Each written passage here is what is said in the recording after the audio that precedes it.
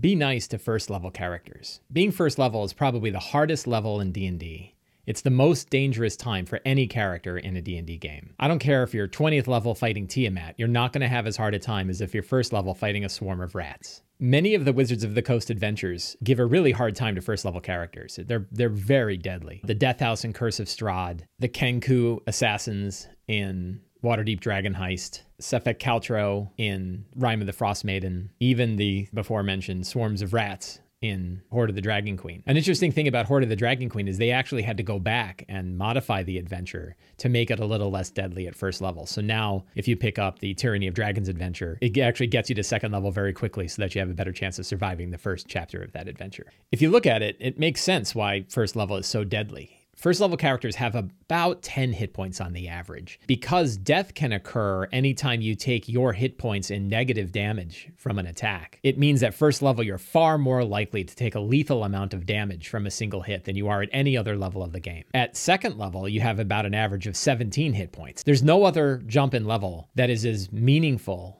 to a character as the jump between first and second level. So I have a few recommendations for how to help out first level characters. One way is to have a benevolent benefactor or a powerful magic item cast aid on the group of first level characters so that they all have 5 extra hit points on top of their first level hit points. It gives them a lot more resilience without increasing their complexity or without having to get them out of level 1. A second and popular method is to simply get them to second level as quickly as you can. It's not inappropriate to have them fight one battle and maybe have a hard conversation with a patron in a bar and then get them to second level. A third way is to pay careful attention to what monsters you're putting up against your characters at first level. I suggest always running fewer monsters than there are characters and making sure that those monsters are challenge rating 1/2 and less. In fact, most of them should be challenge rating 1/4 or less. And even then they can be deadly. Wolves are about CR 1/4 and they're still very deadly for first level characters. So you still need to be careful with how much damage is going on.